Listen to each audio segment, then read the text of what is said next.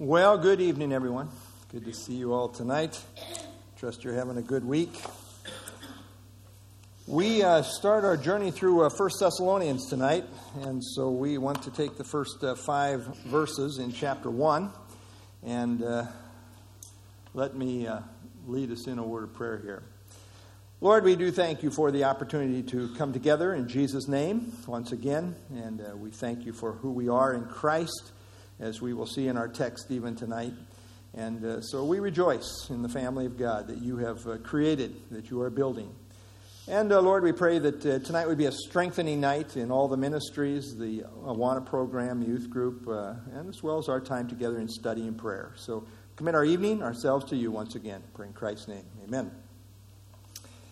Okay, well, 1 Thessalonians. 1 Thessalonians is one of the first books that the Apostle Paul wrote. Some might argue it was the first. What would the other candidate be? Do you know? Well, Galatians was probably the first book that he wrote, maybe 48. We think this was written about 51 or so. So it was still very early. And note on the overhead here, the theme, what I call the day of Christ, really emphasizing the rapture, the coming of Christ for the church. And we are in this section here, salutation and commendation of a model church. He's got a lot of positive things to say about this church here in the first chapter. And then as we note the purpose, let me read a few things here. On his second missionary journey, Paul went to Philippi, which was the first city in Europe to receive the gospel. From there he went to Thessalonica. That's where we are in our study. Then to Berea, then to Athens, finally on to Corinth, where he remained for about 18 months. We think he's writing from Corinth back to Thessalonica. According to Acts 17, Paul was able to teach in the context of the Thessalonian synagogue for 3 weeks. But then because of turmoil, he had to depart. So he did not have a lot of time here, his initial time here with the Thessalonians. Wasn't very long. Paul later on the journey received word that the church was doing well. He responded by writing the letter of 1 Thessalonians to encourage them in the face of persecution, to refute false charges being propagated against him, to make clear the timing of Christ coming for the church, and that believers who had died prior to that event will also share in the rapture, to exhort them to holy living, and to instruct them regarding their relationship to their spiritual leaders. So that's a good summary in terms of what we have here in the book. Thessalonica is still in existence today. I went to Bible college with a young man from Thessalonica, so he told me he's from Thessalonica. I said, wow, really? You're from the biblical Thessalonica? He said, yeah. And so it was kind of cool. But today there's a town there of about 400,000 people, so it's a pretty good-sized little city. In Paul's day, we think it was about half that, about 200,000 or so. Let's see if I got a map here. I don't know if you can see this here, but here we are, Ephesus, Asia Minor, and kind of a central place there in terms of his ministry here at this point.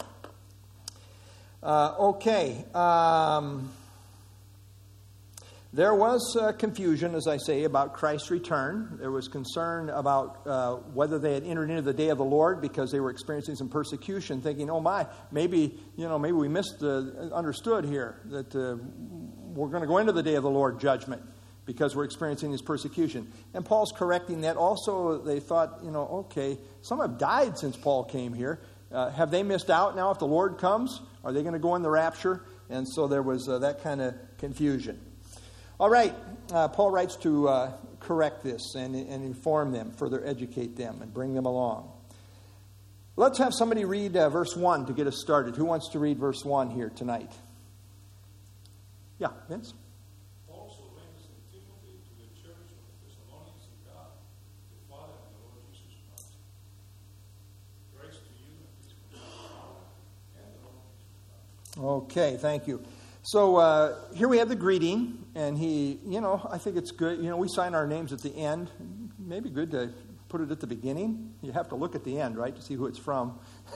Makes sense to put it at the beginning. Paul did that. He's the Apostle Paul, of course. He's the writer of the letter. But with him are Silvanus, which is the Latin name for the Greek word, or the Greek name Silas.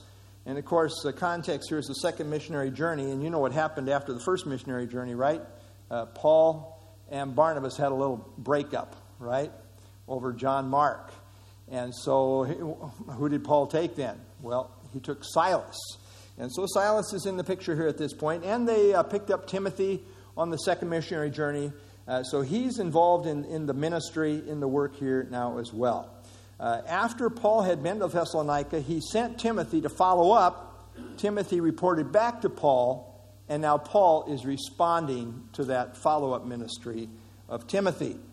Notice he addresses them to the church, which literally means called out ones, called out assembly, called out ones. Could be used in different contexts, but it is the word that the Holy Spirit chose to use for the New Testament believers. We are called out of the world. We are called to Jesus Christ. We belong to Christ. We're now in Christ. We are the called out assembly.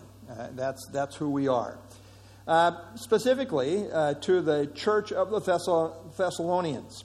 Local assemblies in view here. The word church is used in two different ways. It's used in a universal sense, all of God's people who are called out of the world, who now belong to Christ. But then it's used in reference to local churches as well. In fact, the word is used 114 times in the New Testament, and 90 of those times it refers to the local church. Because that's really where ministry happens. That's where you have leadership. That's where you have accountability. That's where you have gift use. All of these things are in connection with the local church.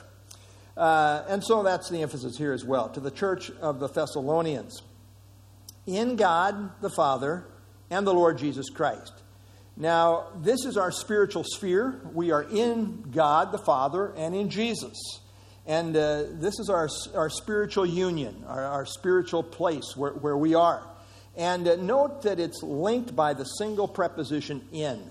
In God the Father and the Lord Jesus Christ.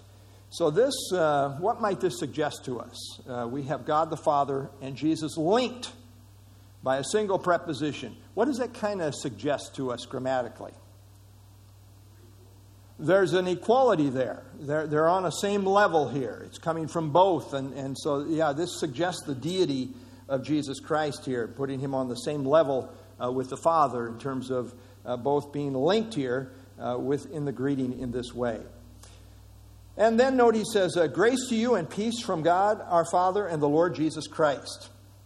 This is wonderful. You know, we don't want to overlook this. Sometimes we say, well, here he is again. He's saying this. He says it almost every letter, right? Grace to you and peace, grace to you and peace. I mean, we just kind of skip over that. But this is really foundational to what we are all about as Christians. It goes back to grace and peace. Grace means God's unmerited favor, his undeserved favor. That's who we are forever and ever, amen. We are children of grace. Children of God are children of grace. We have come to receive of the grace of God. And in our experience, and we are experiencing his grace day by day. For us, we are trophies of grace. It's all about grace. Philip Yancey is a Christian author, and he wrote, above all else, grace is a gift, one I cannot stop writing about until my story ends. Isn't that the truth? I mean, for us, it's all about grace. And one thing about grace is it can't be compromised. You can't, if you try to add human works to grace, you all of a sudden don't have grace. You have another gospel, as Paul brings out in Galatians chapter 1. So he says, grace to you and peace. Peace is the idea of tranquility or well-being. And of course, grace is always first. Everything flows out of grace. Everything is based on grace. Grace to you and peace. It's never peace to you and grace. No, it's always grace and then peace. God's peace flows out of his grace. So, and notice he says, from God our Father and the Lord Jesus Christ. Now, sometimes people almost say, well, this is kind of a prayer wish coming from Paul. It's much more than that. This is a greeting from God. That's what he says. From God, our Father, and the Lord Jesus Christ. So really, as he is introducing himself and giving this greeting, it's also including a greeting from God. Grace to you and peace. You say, well, if God's writing a letter to you, what's the first thing he's going to say to you? Well, through Paul, he is saying grace to you and peace. And who's it from? Well, it's from God, our Father. God our Father. He is our Father, the one who sovereignly cares for us, who has the oversight of us in every respect, the benevolence of our Father. And the Lord Jesus Christ. Again, they are linked on the same level. Lord means master. Jesus means God's Savior. Literally, that's what the name means. Yahweh is salvation. God's Savior, combination. You should call his name Jesus, for he shall save his people from their sins, Matthew 1:21. So from the master, Lord, master, Jesus, God, Savior, Christ literally means anointed one, the chosen one, the special one who was prophesied to come in the Old Testament. So this is who it's from.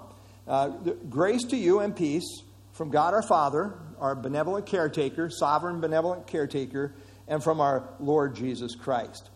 Again, we find they're on the same level, and the message is from God, and a reminder that he has bestowed upon them as his people, as the church, grace and peace.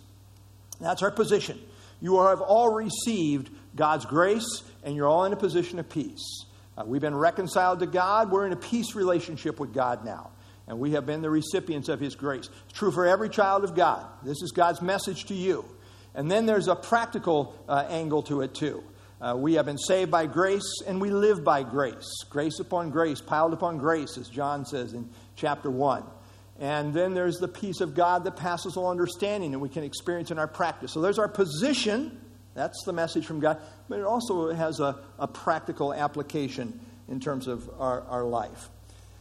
Okay, any other thoughts there as we go through verse 1?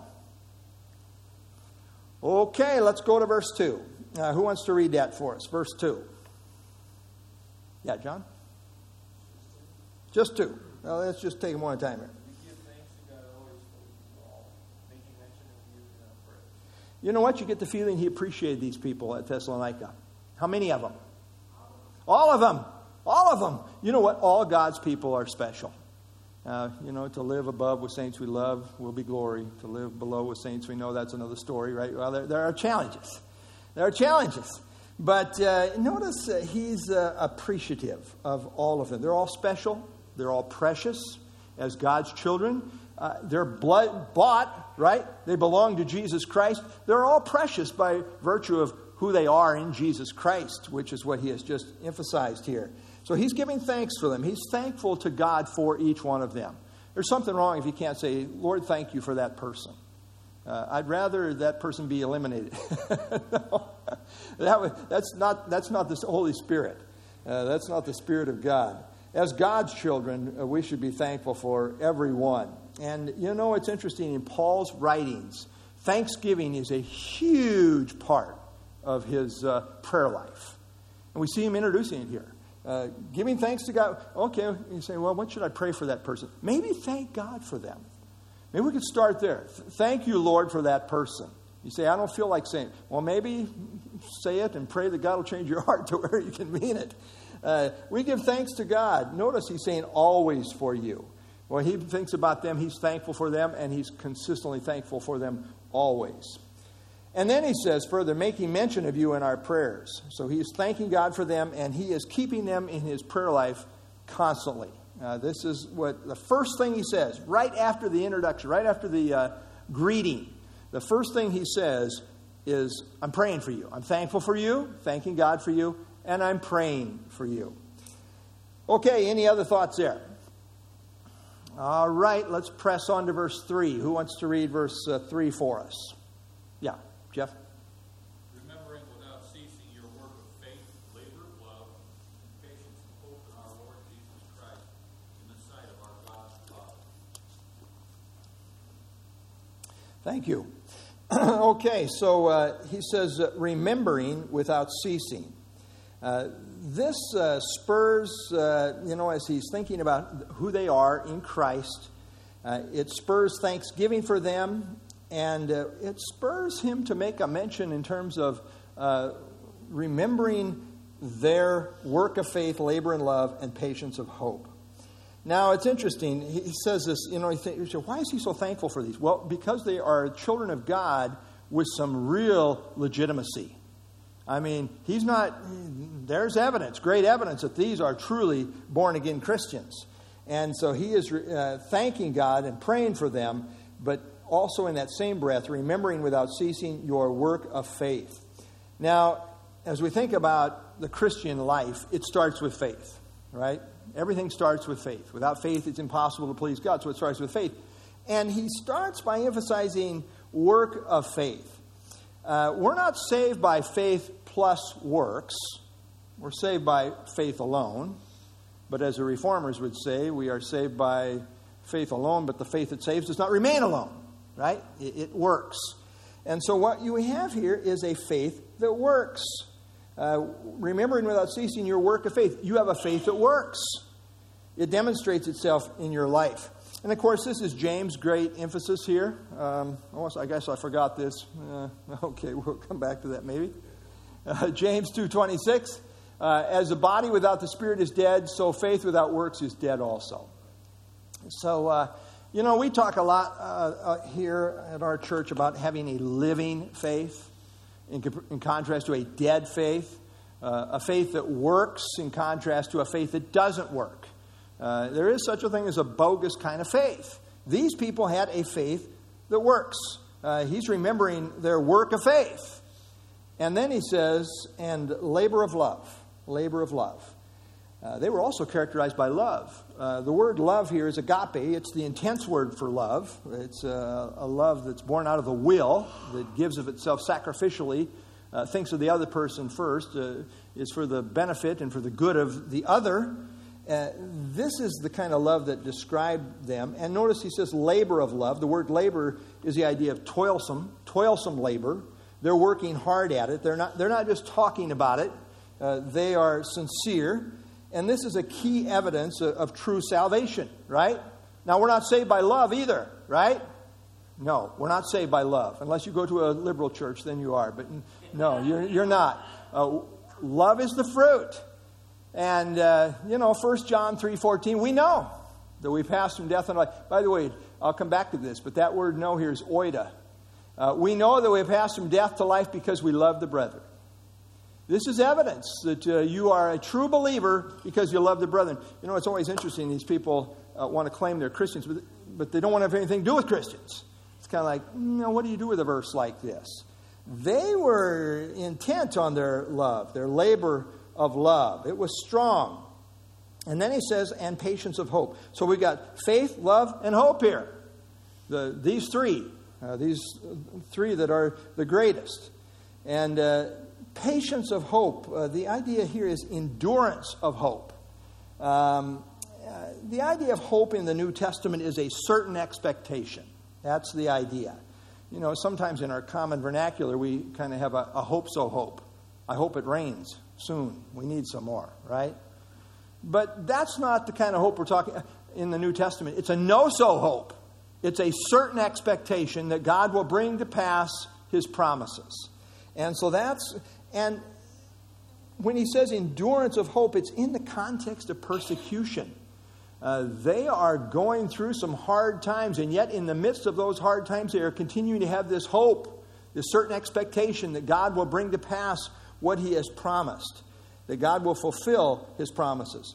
And again, in context, I think even in the verse here, and it's certainly in the larger part of the book here, we have the coming of Christ on the horizon. And so there's a certain expectation concerning the coming of Christ. We see as we go down here at verse 10, and to wait for His Son from heaven, whom He raised from the dead. So that's what they were doing. They were waiting, which is consistent with hope.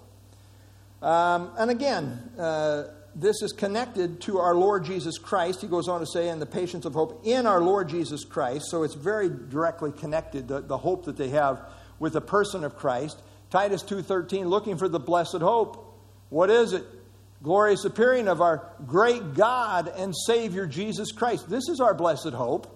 And that was certainly true here for them. Notice he says here, and patience of hope in our Lord Jesus Christ in the sight of our God and Father. So they have hope in connection with Jesus Christ. And then he adds this little detail, in the sight of our God and Father. Why do you think he needs to say that? Not that he needed to, but why do you think he said it? Well, it's a reminder. It's a reminder that everything that they're doing in terms of their faith, love, and hope is being carried out in God's eyes. God is seeing everything they're going through, everything they're about. It's happening in the sight of our God. And it's a good reminder, right? Everything is naked and open to the eyes of Him with whom we have to do. And so it's just a good reminder that God is watching everything that is going on in your life and mine. He knows all about us at every point. All right. Okay. Any other thoughts there? Yeah. Well, I think that, perhaps I can't remember, but the difference between work and labor is just a degree of intensity. Right.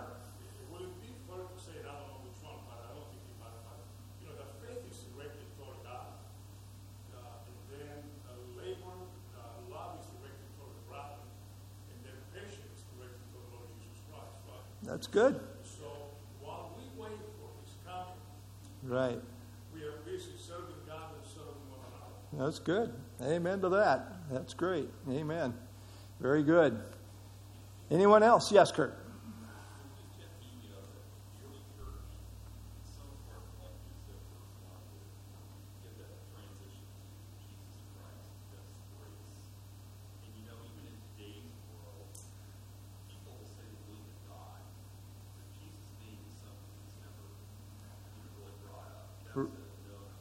Right. But I think even in churches today, we need to reaffirm where it says Jesus Christ as the source. Amen. We could, emphasizing this mistake. Keep steadfast. Keep doing this. Right. Keep this strength. And I think it's so true, then as it is now. Oh, amen. In terms of the structure of the church and that whole Jesus Christ is the object of our faith. Amen. Amen, brother. All right. Anyone else? Okay, let's have somebody read verse 4. It's just a little bitty verse, but there's a lot there. So let's have somebody read verse 4 for us. Yeah, Amy? Knowing, brethren, beloved by God, His choice of you. Okay, very good. So, my King James, New King James says, knowing, beloved brethren, your election by God. But what translation did you have? Okay, which is good. ESV is also very literal here. We know, brothers, loved by God, that He has chosen you. There's a real connection between loved and chosen. And, of course, God is the one who's doing both here. When it says beloved, the idea here is God's special love is behind His choice of them. That's the idea. And what we have here is the doctrine of election. And the doctrine of election is interesting. And I'll tell you why it's interesting. It's the God side of things, and we don't know much about it. Right? I mean, that's true. I wish Paul would have elaborated on it somewhere, he doesn't. But it is a fact. And this is what he states here. That God's love is tied to His choice of them. Knowing, beloved brethren, your election by God. The word election means to choose or choice, to pick. And the emphasis here, again, is God's choice. Do we elect God or does God elect us? Well, the emphasis here is your election by God. It's God's choice.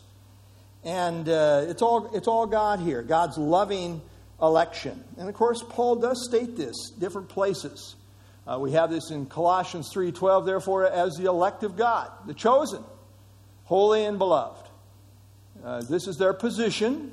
Now, practice put on tender mercies, kindness, humility, meekness, long-suffering.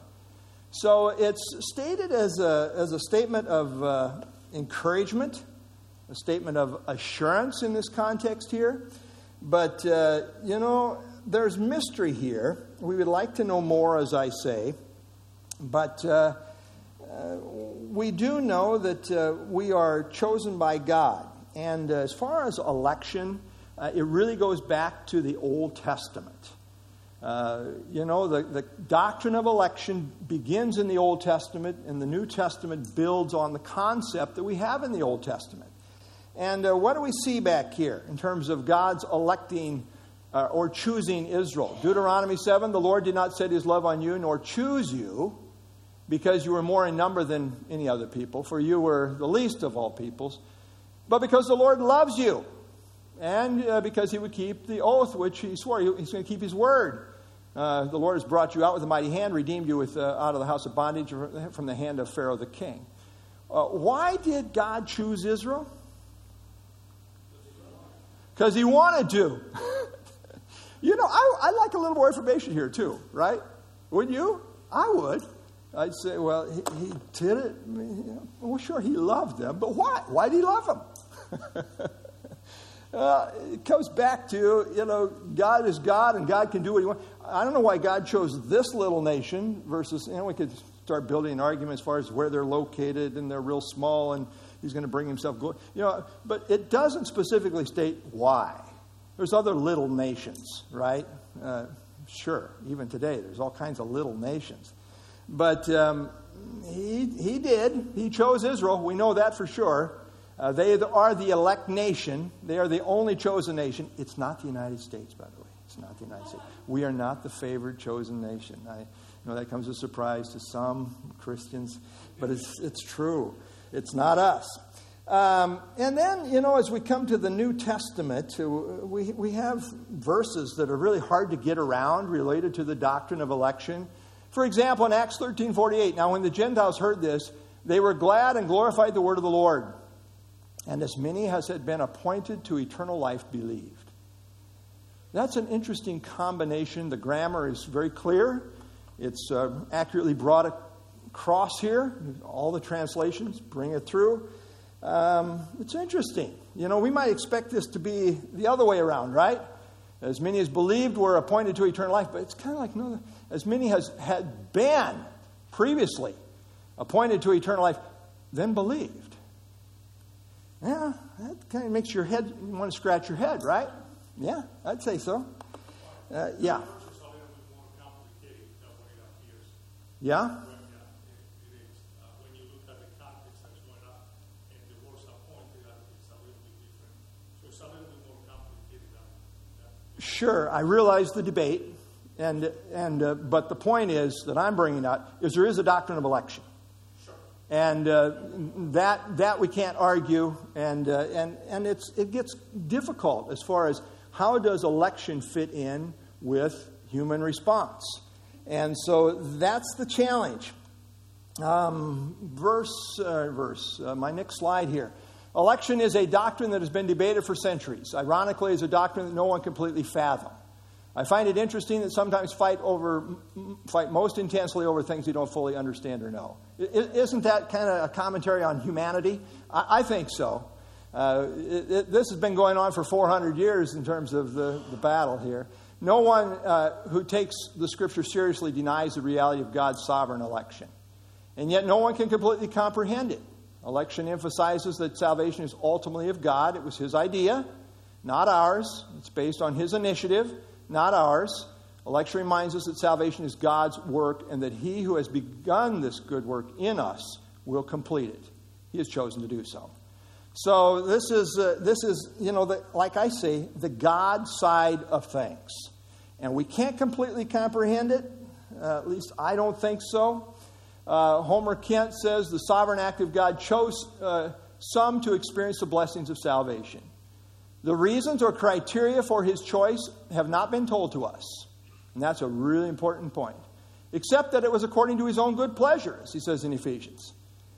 Again, like more background information, why? We'd like to have God answer the question, why? God hasn't told us that. So sometimes we try to figure it out, and we want it to satisfy us in every regard. But it's challenging. When it comes to the doctrine of election, people often get out of biblical balance, in my opinion. There are tensions here regarding God's sovereign choice and the responsibility of human response. I want to go wherever the Scripture leads me. I want to hold to an inductive view that brings all the verses to the table. That's why I call myself a biblicist. versus merely being a Calvinist, emphasizing God's sovereignty, or an Arminian, emphasizing human response, although I emphasize a God-centered theology. The difficulty, this is Bible Knowledge Commentary, the difficulty in putting divine election and human responsibility together is understanding how both can be true. That both are true is taught in the Bible. How both can be true is apparently incomprehensible to finite human minds. No one has ever been able to explain this antinomy satisfactorily. Antinomy is something you just cannot put together. And I concur with that. I know there's people on both sides. They think they have it figured out, but I don't think so. So here, note, these three things must be kept in biblical tension. Number one, God has chosen some for salvation. Number two, whoever desires may come. And number three, everyone is responsible for what they do with Christ. I think all three of those are true. I don't understand exactly how they all fit together, but I believe in the mind of God they do. But the point I think that we want to make here is this. God's loving election, what does it mean in context here? Come back to the beginning of verse 4, this little verse that we're looking at. Notice he says, knowing, beloved brethren, your election by God. You've been chosen by God. How do you know you've been chosen by God? Well, you know it because of the things that he just described in verse 3. The work of faith, the labor of love, and the patience of hope. Now, in terms of knowing if somebody is saved or not, only God has absolute knowledge, right? 2 Timothy 2:19, nevertheless, the solid foundation of God stands having this seal. The Lord knows those who are his. And let everyone who names the name of Christ depart from iniquity. Prove it. But the Lord knows. The Lord knows those who are his. And ultimately, God alone is the final judge. He is the one who knows everything. So we don't know everything, but God does. And yet Christ said, you will know them by their fruits. I think there is evidence in the life of those who really know the Lord. The word knowing here is the Greek word oida. Same word as I say in 1 John 3:14. We know that we pass from death unto life. The word knowing here is the Greek word oida, which has to do with perception or discernment. Paul is expressing confidence that they are saved because of two things. Number one, their response to the gospel. And number two, the ongoing fruit in their lives. These two things provide real solid evidence as to who is really saved.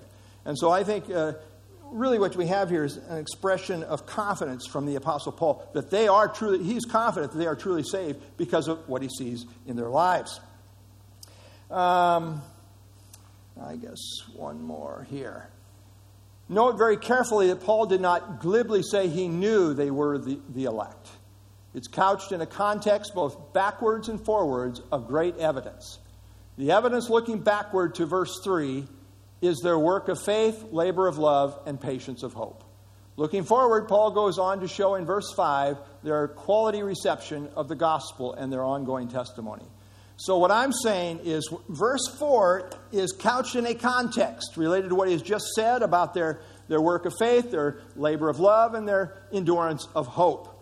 And then going forward, we have verse 5, which is also evidence that they are truly saved. And with that, any other input here?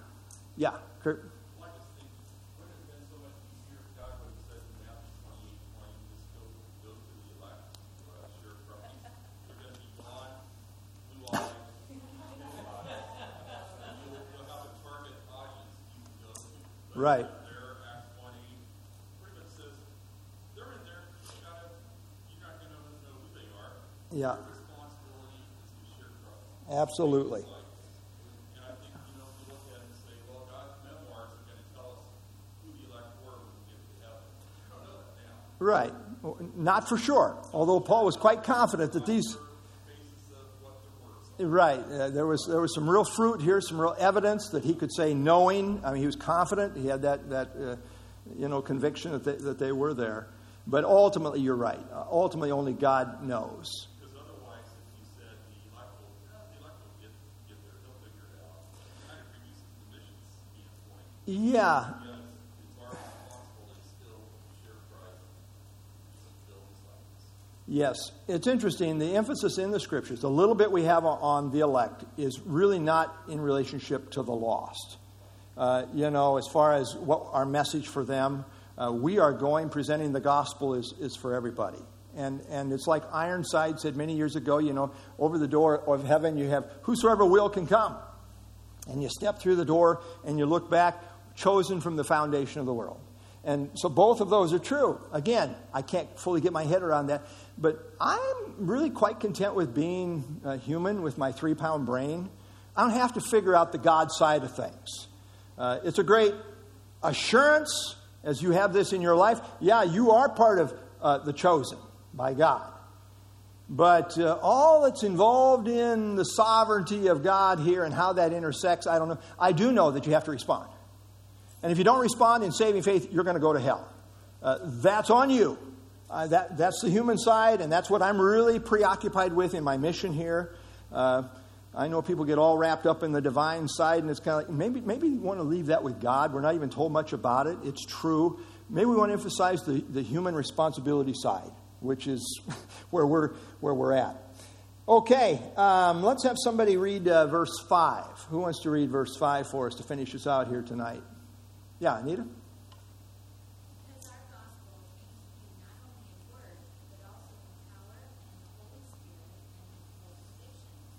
You know what kind of men we put among you for your sake. Okay, so he's continuing his thought here, and he says, as far as the preacher's expression of assurance, he says, for our gospel did not come to you in word only. So we need to show up and give a message and, nothing happened, right? We were just kind of, and sometimes you almost feel that way. There's not much, there's nobody responding, there's nothing happening. That didn't happen here. He says, our gospel did not come to you in word only. When we preached, it was not just a bunch of words and nothing happened. No, but also in power. Convicting power, mind, heart-changing power, life-changing power. It came in power. The message was powerful. And in the Holy Spirit. And in the Holy Spirit. The Holy Spirit is the one who's really doing the work. We are dependent on the Holy Spirit. And power and the Holy Spirit are linked here. They go together. The power of the Holy Spirit to convict, to enlighten, to bring about repentance. I mean, this is the work of God. The goodness of God leads to repentance. Paul says in Romans 1:16, I'm not ashamed of the gospel of Christ, for it is the power of God to salvation for everyone who believes, for the Jew first and also for the Greek. So the power of the gospel and the power of the Holy Spirit, they go together. And he says, it wasn't just in word. We weren't just saying a bunch of words, but it came with power and in the Holy Spirit.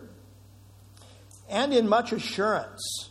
I think Paul's talking about when they were on the scene, they had great confidence in how they presented the message. There was a holy boldness in their presentation of the gospel. And so there you got this whole combination here. The message was going forth. It was powerful. It was in the Holy Spirit. And it was presented with great confidence, great assurance, great holy boldness. And then this also was in the mix. As you know what kind of men we were among you for your sake. It came also with integrity. Integrity on the part of those who were presenting the message. They weren't just a bunch of talkers and then living a different way, a double life. No. As you know what kind of men we were among you for your sake. I think about apologetics, and we talk about apologetics. In fact, we're having an apologetics conference. By the way, did you see a sign up at the top? Did you put the sign up there? That was nice. That's good.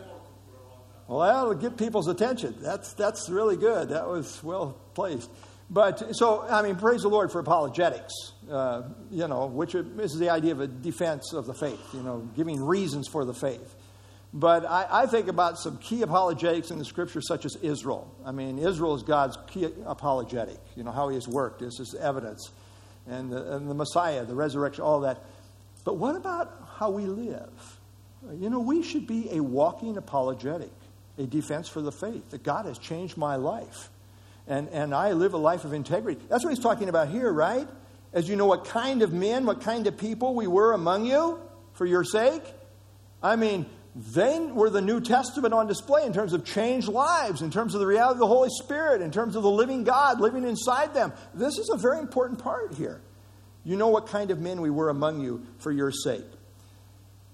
Okay, well, as we wrap up here tonight, what do I got? I got one more slide here. This is what I got. Note this lesson, the power is in the gospel as it is empowered by the Spirit. However, God effectively uses vessels that are full of faith and integrity. Paul says, you know what kind of men we were.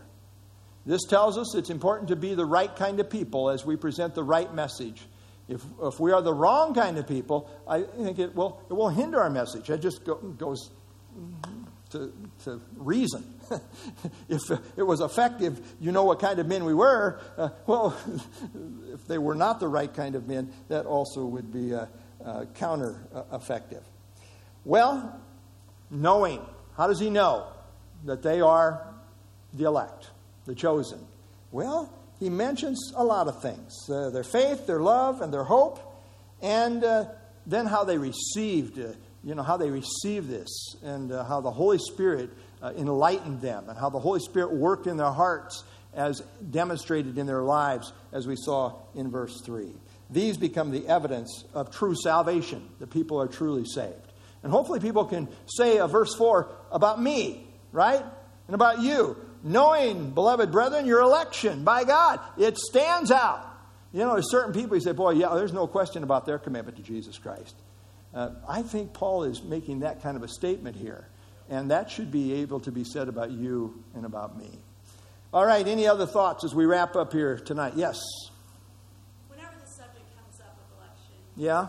I always have to go back to Romans 11, 33-36. Yeah? You want to read it? Yeah, I do. I have it ready. Okay. Oh, the depth of the riches, both of the wisdom and the knowledge of God. How unsearchable are his judgments, and unfathomable his ways. For who has known the mind of the Lord? Or who became his counselor? Or who has first given to him that it might be paid back to him again? For from him, and through him, and to him are all things. To him be the glory forever. Amen. If we had those answers, then we would want the glory. Right. Amen. And it plainly tells us there that it's past finding out. So, and this is after he has just discussed this whole issue of election and also human responsibility. Election, chapter 9, responsibility, chapter 10. And then we come to chapter 11. The conclusion of the matter is, oh, by the way, we can't completely figure this out. So I think, amen, that's where I'm at, I like to say I'm in the middle, but I can't solve the riddle, right? There is sovereignty. There is human responsibility.